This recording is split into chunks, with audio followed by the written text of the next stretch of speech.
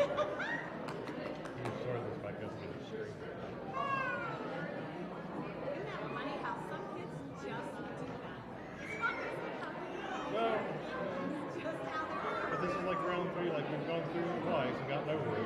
yeah, And now it's coming back again. Now it's louder.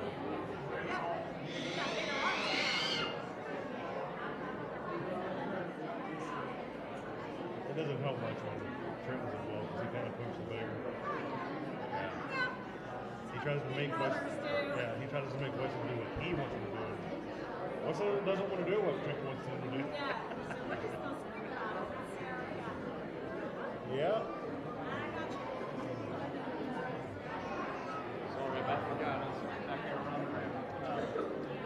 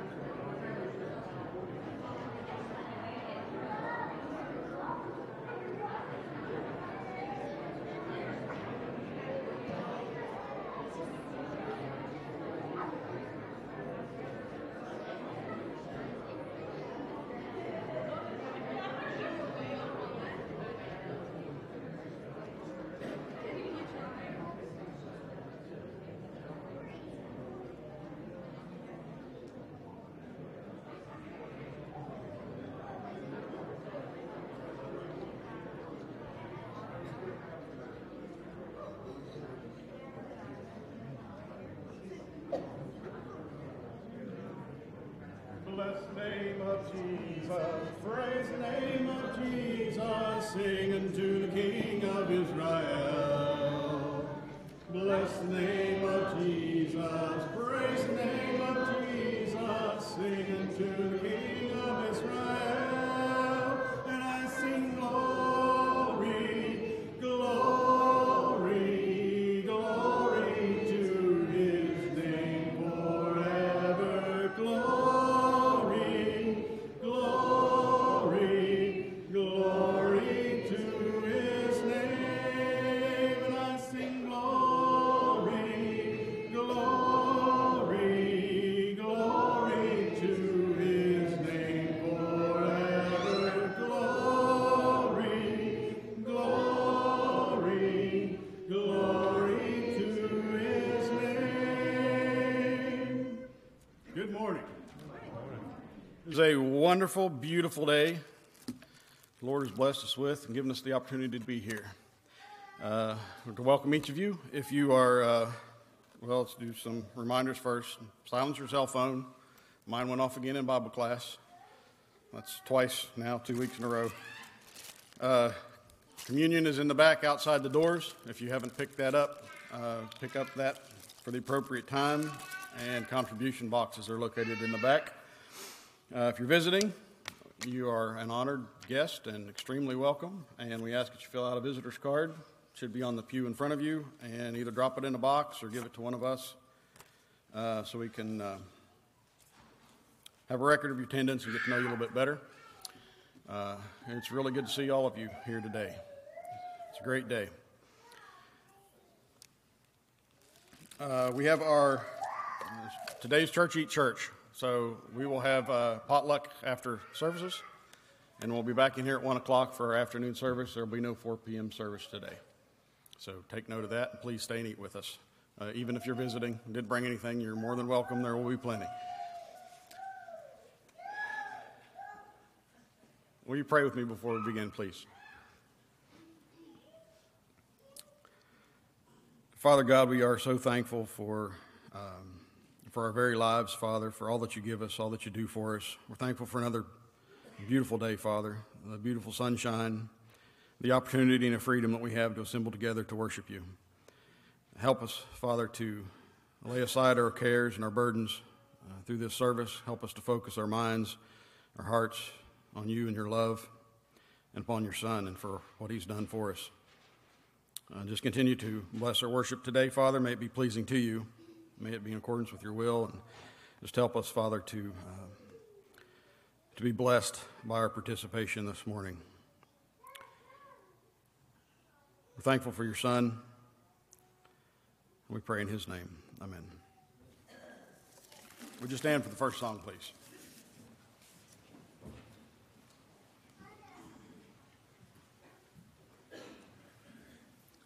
Verse 10, number 722. 722. We have heard the joyful sound.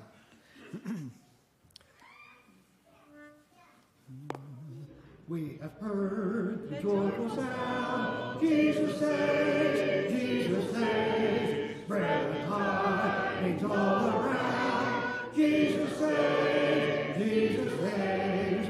Heaven and earth to every land. Climb the steep and cross the waves. Onward kiss, onward command. Jesus saves, Jesus saves. Laughing on the rolling tide. Jesus saves, Jesus saves. Terror to sinners far and wide. Jesus saves, Jesus saves. Singing islands of the sea.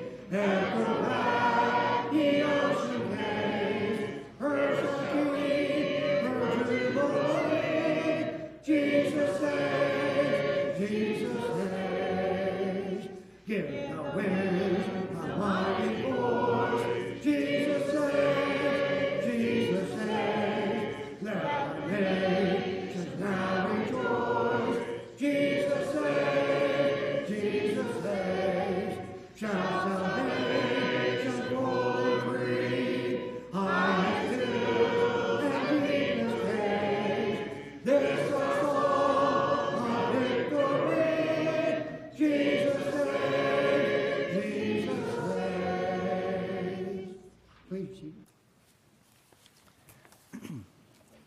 Next hymn this morning, number 564, Savior like a shepherd lead us, 564.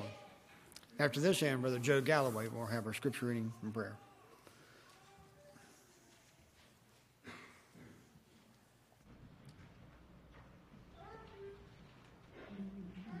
Savior, like a shepherd leading us, must we need thy tender care.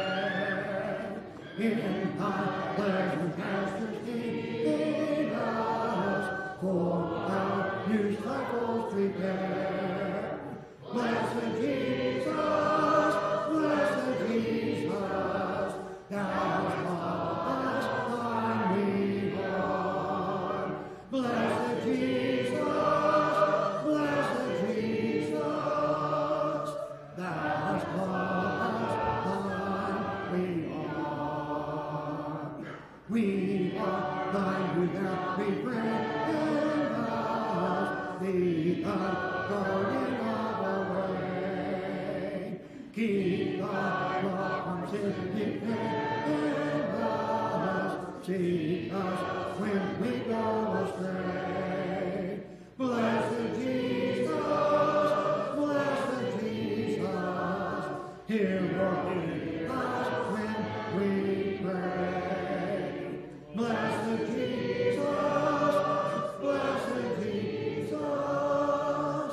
hear or hear us when we pray. Thou hast promised to receive us, poor and simple though we be. Thou hast mercy to redeem us, grace to cleanse and power to free. Blessed Jesus, early thou hast turned to thee. Blessed Jesus, early thou hast turned to thee.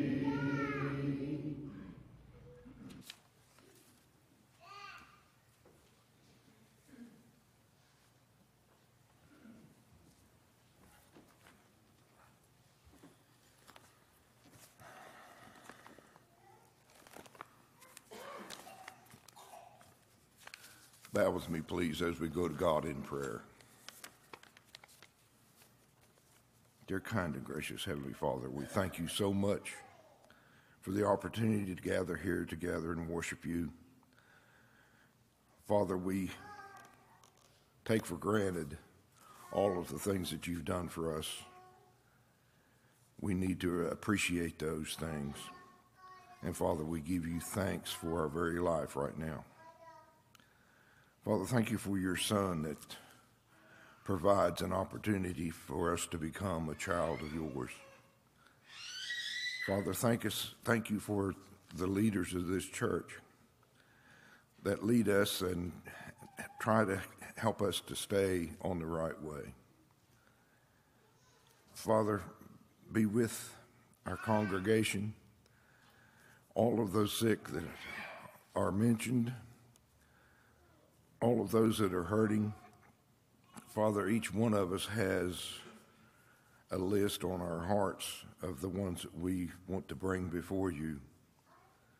But Father, we ask that you would please be with the family of Virginia Garlick at her passing. Father, bless them and comfort them. Help us to support them. Father, we pray for Karina, whose sister-in-law passed away recently. Bless her, Father, and have her to look for you for strength. Father, be with Marvin Jordan and Judy as he recovers from surgery.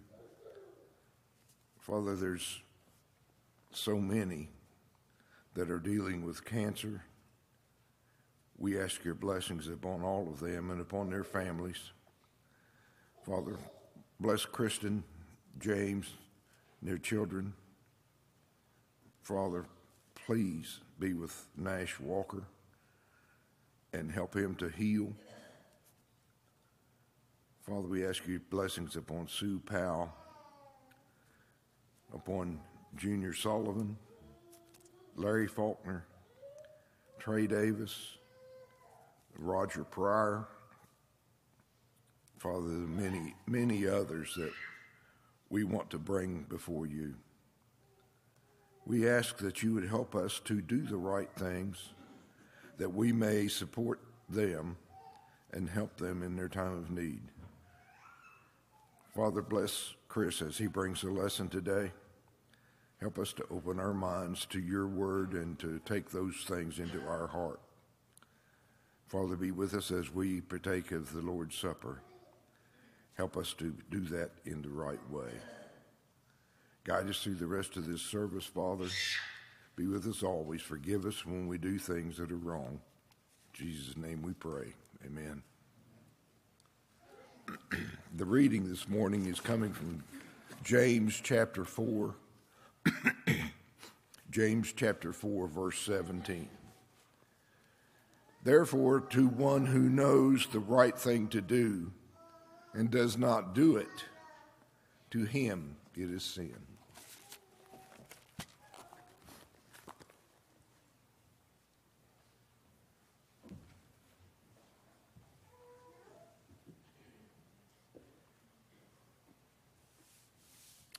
Next hymn this morning, number 299, I Stand Amazed. And I had a miscue on my notes. I've got verses 1, 2, and 4. So hopefully 1, 2, and 4, so we'll sing. I stand amazed. I stand amazed in the presence of Jesus the Nazarene, and wonder how he could love me, a sinner condemned unclean. How marvelous, how wonderful, and my soul shall ever be. How marvelous, how wonderful is my Savior's love for me. Forbidden was in the garden, he prayed not my will but mine. He had no tears for his own grace, but sweat drops of love for mine. How marvelous, how wonderful, and my song shall ever be. How marvelous, how wonderful is my Savior's love for me. He took my sins and my sorrows, he made in his very own. He bore the burden to Calvary and suffered in life alone. How marvelous, how wonderful, and my song shall ever be. How marvelous, how wonderful is my Savior's love for me.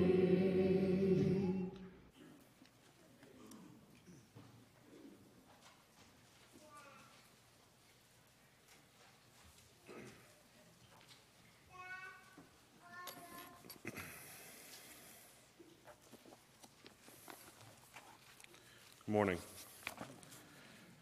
As we prepare ourselves to meet around the Lord's table, I'd like to read from Titus chapter 3, verses 1 through 7.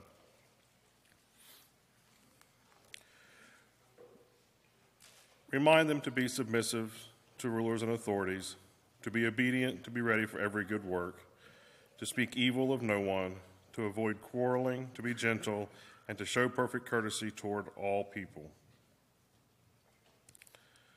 For we ourselves were once foolish, disobedient, led astray, slaves to various passions and pleasures, passing our days in malice and envy, hated by others, and hating one another.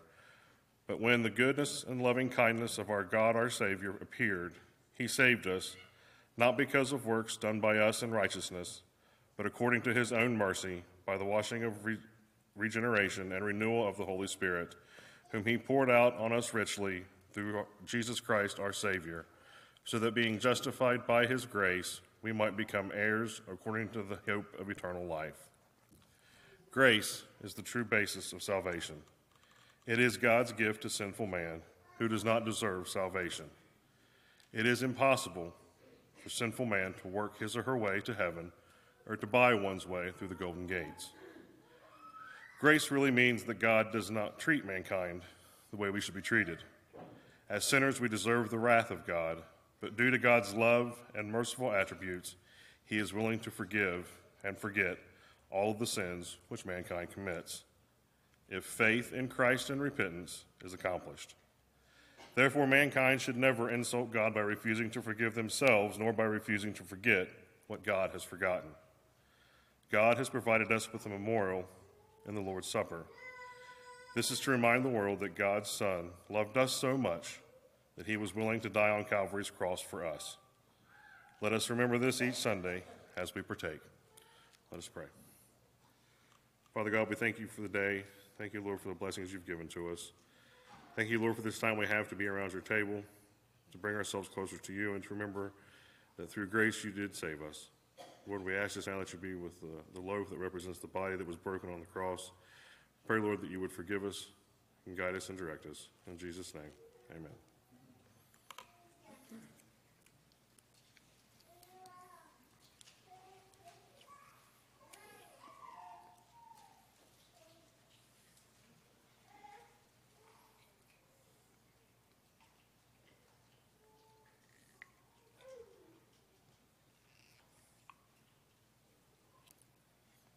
Let's pray.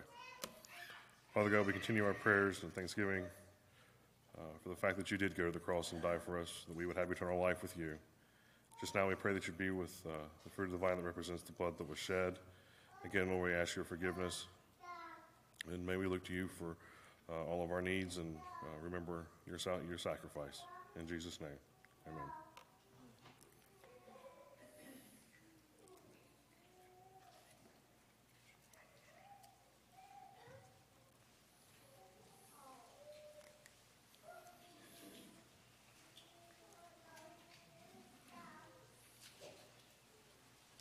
During this time, we would normally pass the offering plates, but now we have the black boxes in the back for you to drop your contributions in.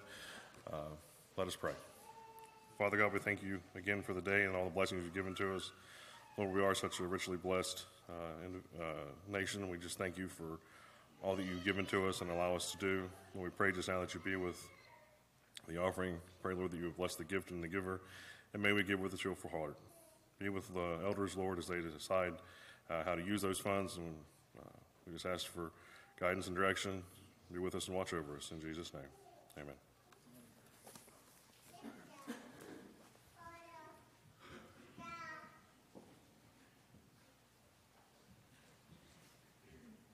Let's all please stand again. We'll sing hymn number 415, More About Jesus. So at this time, the young children may go to the Children's Bible Hour.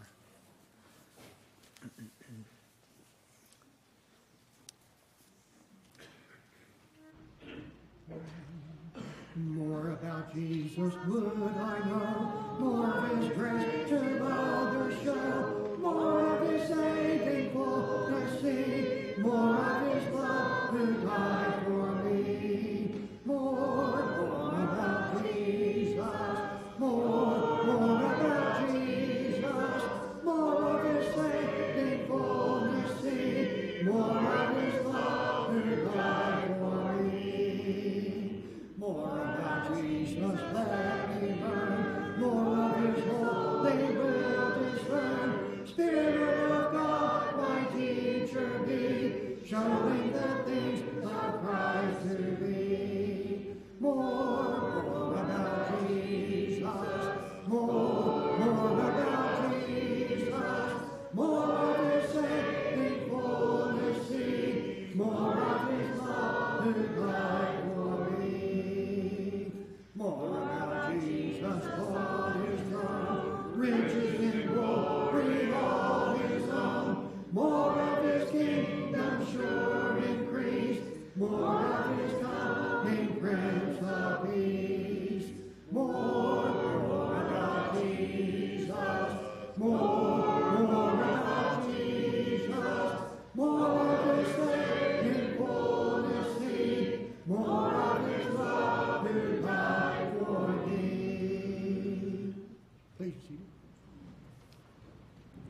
invitation hymn this morning, number 382. 382, Kneel at the Cross.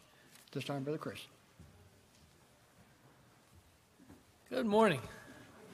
We are in the book of Hebrews this morning, and we are covering chapter 9, at least the first portion of chapter 9. This may be why we have been studying Hebrews.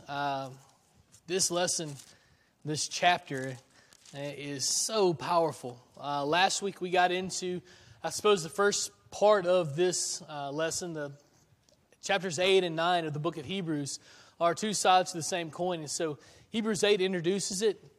Hebrews 9 talks more about it, but really we're in the home stretch now of the book of Hebrews. All the way through chapter 13, you're going to find these themes recurrent. Some of the things that we talk about today are going to come back up as we go through the rest of the book. This is really where the meat of Hebrews is, I suppose. A very, very powerful section. And so I'm looking forward to studying it with you today. It's Hebrews chapter 9, verse 1. Now, even the first covenant had regulations for worship and an earthly place of holiness. So, ever since the beginning of time, God has had demands for how He would like to be worshipped. As the creator of the universe, that's His prerogative. He gets to say how we worship Him, right? The Hebrew writer says, ever since the Mosaical age, God has had in mind a specific way that He would like to be worshipped. That is no less true under Jesus' covenant that we enjoy living under today. He has a specific way that He wants to be worshipped, and you find that way in Scripture. And we attempt our best to live by that standard, to worship by that standard. And so some of the things that we've become accustomed to, and that the ways that we worship in that way because that's the way Scripture has outlined it to be. And that has always been the case. It's not the case that He has never cared how He was to be worshipped. It seems a lot of times today that folks think that we can just kind of worship however we want, and as long as we're worshiping God, then He's pleased with it. But Hebrews 9:1 seems to indicate that that's not the case. He has always cared how He is to be worshipped. That's not really what I want to talk about today, though. Dive into the rest of Hebrews chapter 9. It's going to be a little confusing because what he talks about, he's going to tell you about the most holy place and the holy place. And he's talking about the Old Testament tabernacle. He's not even talking about the temple yet. The Hebrew writer is not so much interested in the temple. Like you might think he would be. He's interested in the tabernacle. Well, why is he so interested in the tabernacle? Well, because God in Exodus gave Moses an outline, specific instructions on how to build this structure. It's a massive tent, but it's a tent with specific. It's built in a specific way. The dimensions are specific. It's built with specific materials, and all that stuff is outlined in the book of Exodus. Spanning several chapters. So God is very specific. And I think that's one of the things that the Hebrew writer wants you to get. God has always been specific with how He is to be worshipped. And so if we worship in that way, then we're pleasing. If we do not worship in that way, we're not pleasing to Him. And so that's one of the things that he's going to try to convey to us throughout the rest of this passage. But we're not so much familiar today in the 21st century in American Christianity with the Old Testament tabernacle or the temple or the things that go into it. And so we need to dive a little bit into what he's trying to say here. Maybe you've seen this bumper sticker on a car behind you or in front of you or whatever. You've seen it as you drive around town. I think that's what he's not saying. You see a lot of the different religions across the world pictured in this bumper sticker. Coexist is the word of the day. Getting along, everyone. There's multiple ways to get to God. The Hebrew writer, God, would say that is not the case. There are regulations for worship. And so he's going to talk to us about some of these regulations, but he's going to talk more specifically about this place of of holiness. And so let's listen to what he has to say here in Hebrews 9, verses 2 through 7. He talks about the tent. He says, for a tent was prepared, the first section, in which were the lampstand and the table and the bread of the presence. It's called the holy place. And so if you're familiar with the tabernacle, you kind of have a picture in your head maybe of what he's talking about. This giant tent, it's cut in two. There's this section, the larger section is called the holy place. And there are some things in there. He kind of outlines some of those things there for you. But then as you progress into the tabernacle and one day the temple, there will be another place. And it's sectioned off from the holy place by this massive curtain. It's very thick. And so it runs from the length of the entire tabernacle, from floor to ceiling. And there's a little doorway where you would part the curtains. And one person, one man, could walk into this other compartment in the tabernacle. It's called the most holy place. He could walk in there one time every year. And only one guy could do it, and he could only walk in there one time a year. And so access to God has been restricted in the Old Testament. You could not just come to God whenever you wished. You could not come to God however you wished. This one guy came to God in a very specific and a very prescribed way. There were regulations. So, verse 3. Behind the second curtain was the second section called the most holy place, having the golden altar of incense and the Ark of the Covenant covered on all sides with gold, in which was a golden urn holding the manna, and Aaron's staff that budded, and the tables of the covenant. So he's trying to get in our heads this picture of the tabernacle and some of the things that are inside of it. He's not so much interested in the things that are inside of it, though. He's trying to get to a point. He just hasn't gotten there yet. We're going to get there. But he outlines for you what is in the most holy place. He says that there's the Ark of the Covenant. Now that is incredibly significant to Israel, to the Old Testament nation of Israel. The Ark of the Covenant is where God lives. It's essentially a box. It's a small box, really. It would fit perfectly. It's maybe the size of our pulpit here from one side to the other and about that height. It's not a very big box. You can take the lid of the box off. It was designed to be carried by about 6 Israelites, 6 Levites, in fact, from a specific tribe, a specific family in the lineage of Israel. They would carry the box. That's not a heavy box. There are things inside of it. One of those things that's inside of it are the 10 Commandments. There's also a bowl of manna, the little coriander seed-like things that Israel ate in the wilderness while God was feeding them there. There's Aaron's rod is also in there. Aaron, of course, the brother of Moses. And so all those things are in the Ark of the Covenant. But by the time this is written, in fact, by the time Jesus would come on the scene in the New Testament, the Ark of the Covenant's gone. It was lost 500 years earlier thanks to the Babylonian invasion of Jerusalem. They did something with it, or it was hidden, or they destroyed it, or they dismantled it and sold it for the gold that it was made out of.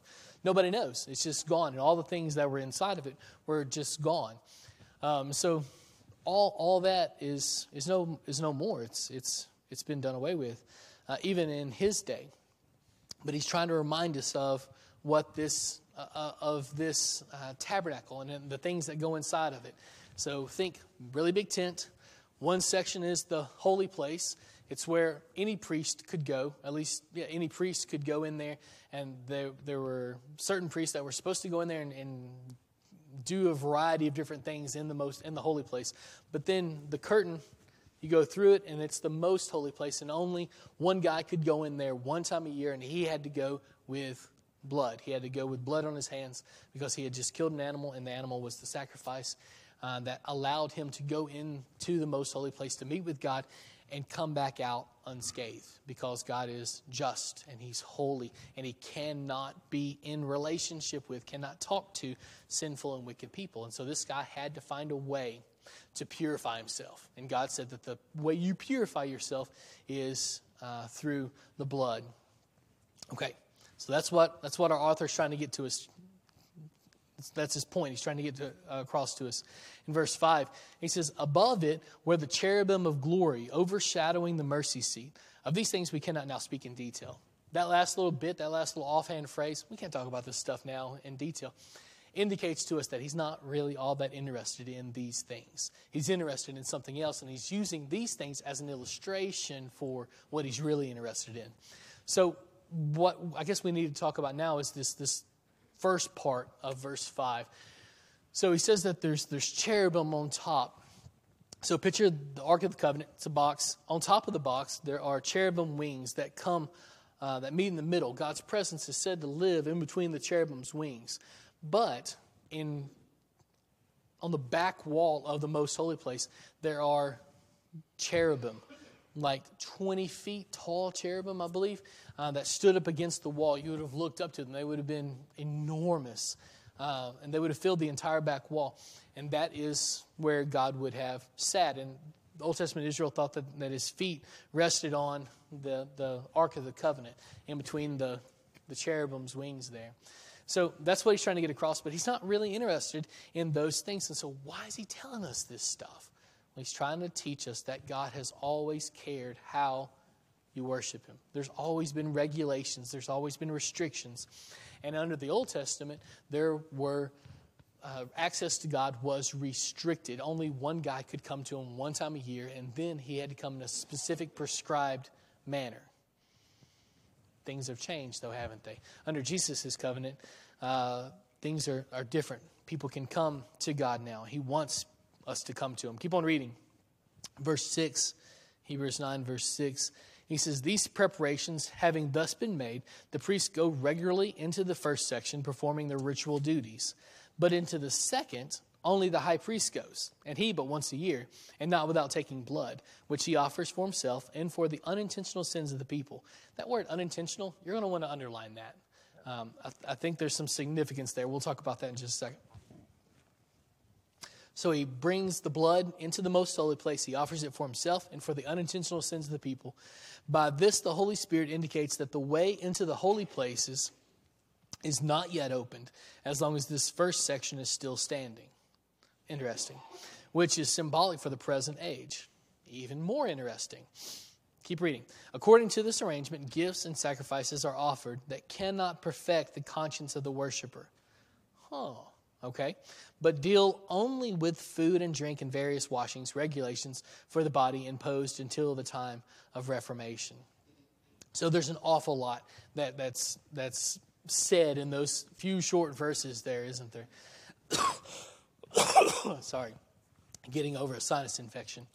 So that's where we're going to stop this morning. We're not going to go past verse 10. We'll deal with 11 through the end of the chapter, hopefully, in a couple of weeks. I'll be gone from you next week, going to Fried Hardman's lectureship. So we'll get back to Hebrews chapter 9 in a couple of weeks. But for right now, we're just going to deal with 1 through 10. So what's he trying to say here? Focus in on that word, unintentional. Unintentional. So did the law of Moses cover intentional sins? You ever thought about it? I never have. Not until I ran across this passage in Hebrews 9, and I read unintentional sins. This blood covers the priest's unintentional sins, and it covers the unintentional sins of the people. And then the necessary question you have to ask yourself is, well, what about the intentional sins? What about the ones that they did knowing that they were wrong? What about those sins? Does the law of Moses cover those sins? Or does it not? Seems kind of weird, right? So let's dive into the Old Testament a little bit and see what he has to say. Numbers chapter 15, he says, and the priest shall make atonement before the Lord for the person who makes a mistake. When he sins unintentionally, to make atonement for him, and he shall be forgiven. You shall have one law for him who does anything unintentionally, for him who is native among the people of Israel, and for the stranger who sojourns among them. So he says there's one deal here. If you're a native person, if you're a native Israelite, and you sin unintentionally, there's one law. And if you're a sojourner, if you're somebody who's not a native-born Israelite, if you're just somebody that came across and proselyte to Judaism, then you have the exact same law as the native Israelites. Verse 30, but the person who does anything with a high hand, indicating that it's intentional, and he does it knowingly, whether he is native or a sojourner, reviles the Lord, and that person shall be cut off from among his people. So, does the Old Testament law cover intentional sins or no? This isn't the only verse like this. There are several verses throughout the Old Testament that say pretty much the same thing as what's said here in Numbers 15. It seems to me that the Old Testament law did not cover intentional sins. In fact, there's a quote from some of the rabbis that were living during the Old Testament, and they said this: if one said, I will sin, and the Day of Atonement will affect atonement, then the Day of Atonement affects no atonement. There's an awful lot of atonement there, right? Basically what they're saying is, if you're depending on the Day of Atonement to wipe your sins away, and you think you get to live however you want to live, the Old Testament rabbis said, well, that's just not the case. Now, these guys are not inspired, but that is. And so, what are you going to do with that? Does the Old Testament law cover intentional sins or no? I don't think it does. So what are we going to do? Well, we have to answer the next obvious question. Does Jesus' covenant cover intentional sins or no? What do you think? Let's go through some verses real quick. James chapter 4, he says, so whoever knows the right thing to do and fails to do it, for him, it's sin. That's what Joe read for us this morning, right? So if you want a definition for sin, that's the definition for sin. You know the right thing to do, and you refuse to do it. So Jesus' covenant must cover intentional sins, because that's what sin is. It's intentionality. I intended to do it. If I didn't intend to do it, it wouldn't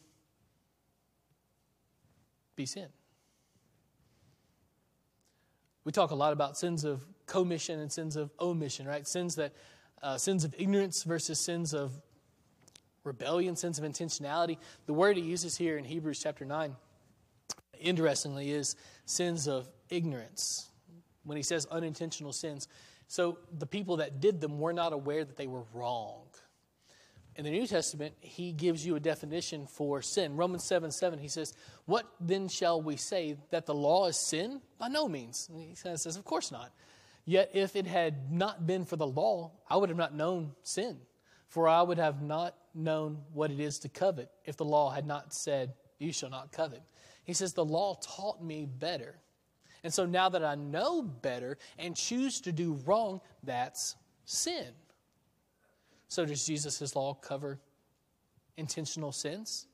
It has to, doesn't it? It has to.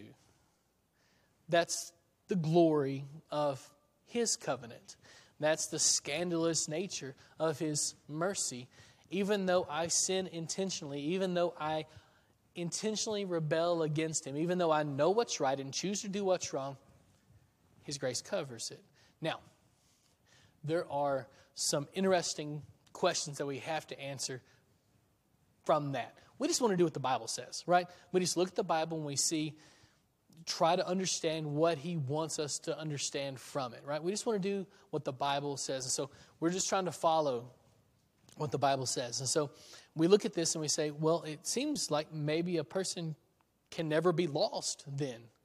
If his grace just covers intentional sins, can a saved person go from saved to lost? Well, what's the Bible say? The Bible says yes. Yes, you can. You can go from being saved to being lost, even though God's grace covers intentional sins. Let me show you these verses. Hebrews chapter 10, both of these, in fact, come from the book of Hebrews. I thought that was even more powerful maybe than dragging some of these verses from the other parts of the Scripture, because they're there too. The rest of the Bible agrees with Hebrews, obviously, that one can go from being saved to being lost. But these in Hebrews come from the same author. So it seems like maybe they're worthy of note today as well.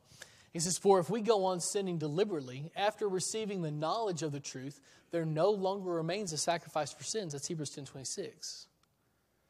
So he seems to indicate, seems pretty clear there that one can go from a saved condition to a lost condition, right? Remember, there are always and always have been and always will be regulations for coming to God. He gets to say how you worship, how you live, how you are saved, and when you are not saved any longer. And so while His grace can and does cover intentional sins, I can sin to the point that He removes my salvation. Here it is again in Hebrews chapter 6, 4 through 6. He says, "For it is impossible in the case of those who have once been enlightened." Who are those people? The enlightened people.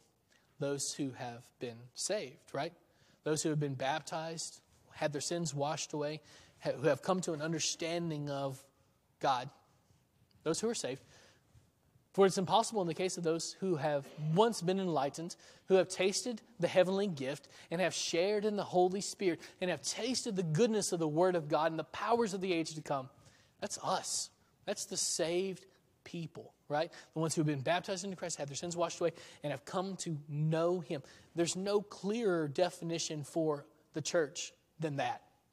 He's talking about saved people. He says it's impossible for us, skip down to verse 6, once we've fallen away, to restore us again to repentance, since they are crucifying once again the Son of God to their own harm and holding Him up to contempt. So can a person go from a saved condition to a lost condition? Yes. The unequivocal word in Scripture is absolutely. You can sin to the point where God removes your salvation. It seems pretty clear, right? Let me walk you through a couple more verses, though. In 1 Thessalonians, you find Paul talking to the elect. That's what he calls them. And you find that word here in 1 Thessalonians 1, verse 4. You find it a couple times in the book of Thessalonians. When he's talking to the elect, who's he talking to? The saved, the chosen, the ones who were inside Christ, the ones who were God's people. He's talking about the saved. He's talking about the church. He's talking about us. So walk through these verses with me real quick. 1 Thessalonians chapter 1, verse 4. He says, "For we know, brothers, loved by God, that He has chosen you." If there are saved people, the Thessalonians are saved. Right? Without a shadow of a doubt, the Thessalonians would fit into the category of saved people. They're them. God has chosen them. Some translations say He has elected them. And so they can't fall away, right? That's what some folks would teach. That's not what the Bible teaches. That's what some people believe, that once you are saved, you cannot be lost. But that's not the word from Scripture. Listen to the word from Scripture, because it is actually better than the false doctrine. Listen to the word. 1 Thessalonians chapter 3, 1 through 5. "Therefore, when we could bear it no longer, we were willing to be left behind in Athens alone." So, do you know, just for a second real quick, let's do some background work on the book of 1 and 2 Thessalonians. Paul comes to Thessalonica after having left Philippi. This is in the region of Macedonia, right? Philippi, Thessalonica, Berea, several other little cities, but those are the three that are mentioned in Scripture, make up the region known as Macedonia. And Paul was given an open door to teach truth in Macedonia. God opens this door, Paul sees a vision, he goes over to Macedonia, and revolution sweeps through some of these cities in just this most fantastic way. The problem is, while revival is sweeping through some of these cities, there's another part of the city that hates that. And they're going to push back. Interestingly enough, a lot of that pushing back, most of it, comes from Jewish people. And so they're going to push back against the Thessalonians and against the Philippians. But even in Philippi, the very first city that Paul visits in the region of Macedonia, a mob is going to form, and they're going to run Paul out of Philippi. And so he's going to run to Thessalonica. That same mob hears that he's in Thessalonica, and they come over and they run him out of Thessalonica. But he has time to found the church there, but not very much time. He baptizes these people, and they are saved. The church is going strong, and then this mob comes in, and Paul is forced to flee for his life. But he has to leave the church there in Thessalonica. And so he's concerned that they are going to pull back. That's exactly the circumstance the Hebrew Christians are finding themselves in, as the Hebrew writer writes. The Jewish element, the Jewish people are pushing back at the Jewish Christians. They are hurting them financially, probably physically, although they haven't killed any of them as of the writing of the book of Hebrews. They're making life hard for Jewish Christians. And so this book in the Thessalonican books, the books of 1st and 2nd Thessalonians, are right on topic for us. Paul is afraid that this new church, the ones who are saved, the elect, the ones God has chosen, that they're going to fall away. Read what he says. In verse 2, he says, when we made it to Athens, I couldn't stand it any longer. Athens is the very next place he runs to. After he goes to Berea, he goes to Athens. He said, I couldn't take it. I was so worried about you. So we sent Timothy, verse 2, our brother and God's co-worker in the gospel of Christ, to establish and exhort you in your faith, that no one may be moved by these afflictions. For you yourselves know that we are destined for this, destined for hardship. For when we were with you, we kept telling you beforehand that we were to suffer affliction just as it has come to pass, and just as you know. For this reason, when I could bear no longer, I sent to learn about your faith. For fear, listen to this, for fear that somehow the tempter had tempted you, and that our labor would be in vain. What labor is he talking about there? The cost it took him to get to Thessalonica, the labor that he had in teaching them, in converting them over to Christianity and their salvation. These guys are saved, and Paul says, I'm scared that this mob, that these people are going to push you to the point that you turn away from Christ, that you go from a saved condition to a lost condition. And so he writes this letter to them, and he sends Timothy, this guy that he trusts with his life and with their lives, with their faith, with their eternity. He trusts them that much. He sends him to go and shore up their faith. Listen to what he says here. Toward the end of 1 Thessalonians, though, chapter 5. He says, so then, let us not sleep as others do, but let us keep awake and be sober.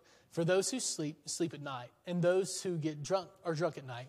But since we belong to the day, let us be sober, having put on the breastplate of faith and love, and for a helmet, the hope of salvation. For God has not destined us for wrath, but to obtain salvation through our Lord Jesus Christ. He said he destined you for what? Not for wrath, but for salvation. Can God destine you for something? Can he desire something for you and you not fulfill it?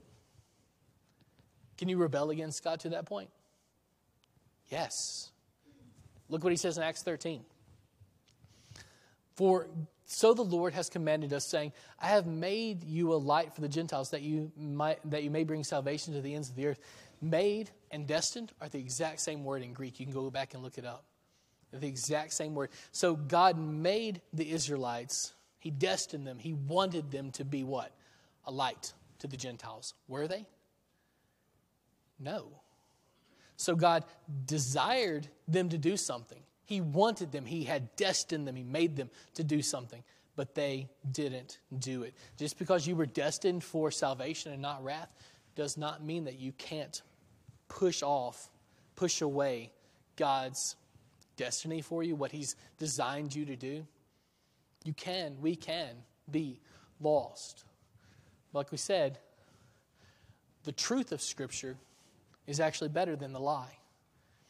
People thought that for whatever reason, maybe Scripture was too harsh, or they misunderstood some of these verses, or didn't look at the whole counsel of God in this matter of salvation and going from saved to lost, and they misconstrued some things here. But when you look at the whole counsel of God, all the verses that talk about this topic, you find the truth, like it always is better than the lie. And so I can go from from a saved condition into a lost condition. I can go from saved to lost. But we know from Hebrews 9 and from other places in Scripture that Jesus' blood covers my intentional rebellious sins. And so, where's the line? You know what I'm saying? Where's the line? At what point does God remove my salvation from me because of intentional rebellious sin? Some of it he covers, but at some point it comes to a point where he doesn't cover it anymore. And so where's the line? That's kind of what we're probably all thinking, right? Where can you draw the line? Got a couple thoughts. God knows when my heart has turned away from him. At that point, it seems to me that he would remove my salvation. When my heart has so turned away from him, when I'm not concerned with his agenda, with his priorities, when I don't want those things anymore, he removes my salvation. Now, is that something you can see? Is that something I can judge? No. Why not? Because I can't see your heart and you can't see mine. So I can't tell you when you've crossed that line. But God can. And you probably know it too. As a matter of fact, if we're asking the question, where's the line? We may be asking the wrong question. And we may have already crossed the line to begin with, hadn't we? Sometimes my family, we have a fire pit in our backyard, and sometimes we get outside and roast marshmallows and do s'mores and stuff. It's fantastic. But if you've ever had small children, what do they love to do? I don't know why I did it when I was a kid. I don't know why we love this, but we want to see how close we can get to the fire. We want to play right around the fire. And what do us parents say? Stay away from the fire. You're going to get burned, right? It feels like when we ask this question, it feels like what we're really saying is, how much can I sin and still get what I want? That's the wrong question. Do we see that? It's a lot like a kid holding his hand out to the flame saying, are the welts from the burns going to come up if I stand this close? How about this close? How about this close? That's what we're doing. We're seeing how close to the line that we can get before we are lost. And that's the craziest question that we could ever contemplate. The real question that we should be asking is, how close can I get to God? Not how close can I get to sin. Once I start thinking, how close can I get to sin? My salvation might already be in jeopardy. Right? I'm not thinking right. I need to be thinking, you need to be thinking, how close can I get to God? What can I do that's in line with his will? What can I do that will push me to love him more and more? What can I do to get closer to him? So I can go from a saved condition to a lost condition. God's grace, Jesus' blood, does cover intentional sins. The point is, do I love him more or do I love me more? If I love me more, then I see how close I can get to sin. And I live my life and I do whatever I want. And I'm toying with my salvation and my eternity. Like a kid with a fire. If I love him more, then I see what I can do that will bring me closer to him. And my salvation is intact. Hebrews 9 is a powerful, powerful passage, and there's a lot of other things that we need to talk about. Maybe we come back in the next couple of weeks and shore up some more of this stuff. But what I really wanted to get across to you today is salvation is possible, and you can know that you are saved. Like we've talked about today, intentional sins can and are covered by Jesus' blood. That's the power of Jesus' covenant. You sin intentionally. I do too. We make choices that are rebellious in nature, knowing that we do them. So how do we stay inside of Christ? His blood covers those things. Now, I don't just get to continue sinning rambunctiously with no regard to him and keep my salvation. That's not how it works. But if my heart and my mind are focused on getting closer and closer to Him, and I've done what I needed to do to be saved in the first place, and my heart and my mind are focused on getting closer and closer to Him, I can be positive that I'm saved. So the question you've got to be asking now is, what do I need to do on my end to be saved? God saved us by grace, right? Ephesians 2:8. We're saved by His kindness. He moved first. He saved us. But what do I need to do on my end to be saved? Well, I have to be immersed in the water. Well, why water? I don't know. That's what He said. Water washes it away, and our immersion into it is the means in which that He has used to wash our sins away so that we can come before Him. Remember, access to God was restricted in the Old Testament because people could not have clean consciences. That's the rest of Hebrews 9. Baptism cleans your conscience, and it wipes away your sins, and you are clean and just and holy before God. And so you can have a relationship with Him now, as long as your heart and your mind are focused on getting closer and closer to Him and not looking for the line for sin. And so this morning, if you haven't been baptized, what are you waiting on? There's an ocean of grace waiting for you inside the baptistry. As your sins are washed away, He anoints you and puts you into His family, anoints you with salvation. It's the most incredible blessing. Maybe you've already made that decision this morning, and you just need the prayers of this congregation to be who God would have you to be, to do, to yearn, to long for the things of God. If you've stepped away from Him this morning, all it takes is one step toward Him. And He is so willing to forgive in such a scandalous and amazing way. All it takes is one step. Ask for His mercy. Repent of what you've done. And He gives you scandalous grace. If you have that need this morning, why don't you come as we stand and sing?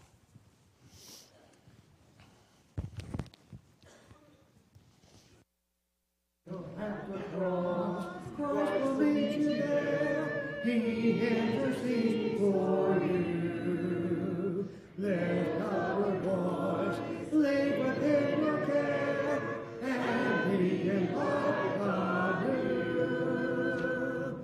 Kneel at the cross, lead every care. Kneel.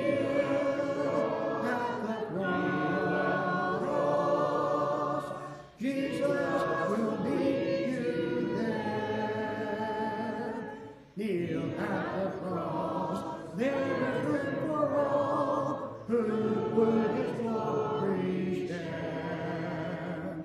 Bless their ways, hearken their before those who are anchored there. Kneel at the cross. Leave every care. Kneel at the cross. Jesus will meet you there. Kneel at the cross. Give your brothers up. Look unto God above. Turn again to the Father God. Trust always in His love. Kneel at the cross. Leave every care. Kneel at the cross. Jesus will meet you there. Please be seated.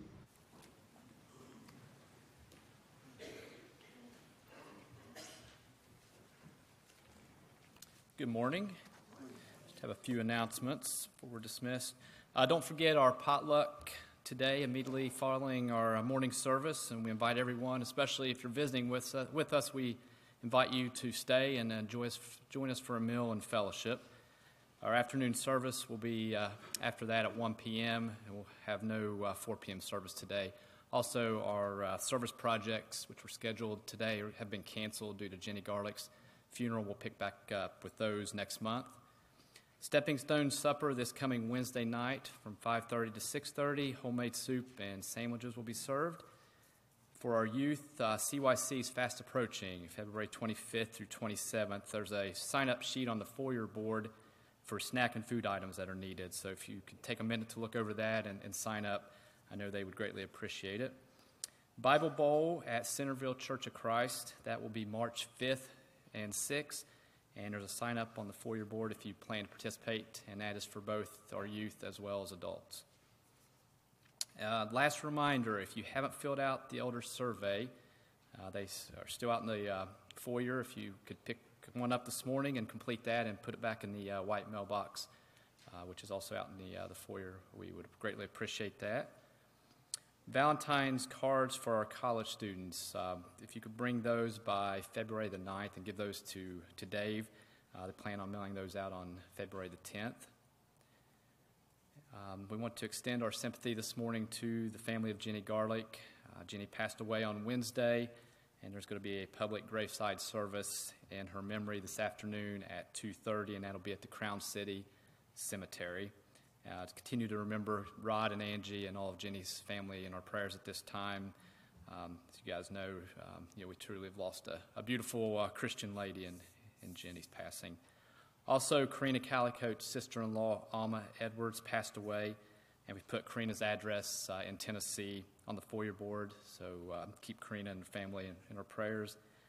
As far as prayer list goes, continue to pray for Kristen and James and their family at this time. Also, Marvin Jordan, continue to pray for him as he recovers from back surgery, and continue to keep little Nash Walker in our prayers as he recovers from surgery from a dog bite. And again, this is Brandon and Leslie son, as well as Jackie and Jeff Floyd's grandson.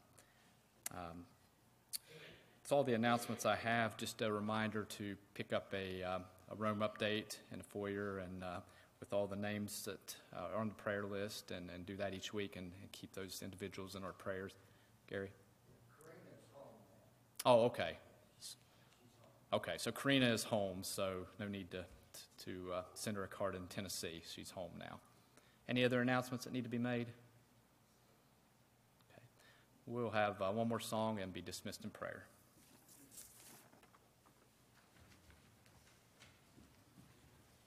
Let's all please stand again. We'll sing hymn number 160, Glory to His Name. We started off with that song this morning, and we'll sing another version of it at this time. Sing the first and second verse, and then Brother Drew Clark will have a prayer.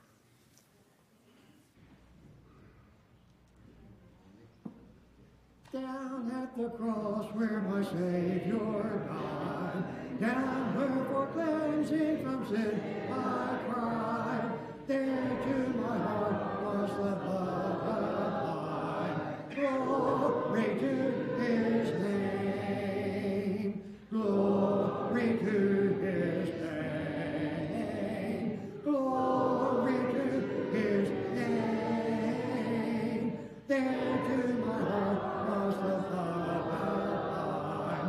Glory to His name. I am so wondrously saved from sin. Jesus so sweetly abides within. There at the cross where He took me in. Glory to His name. Glory to His name. Glory to His name. There to my heart was the blood applied. Glory to His name.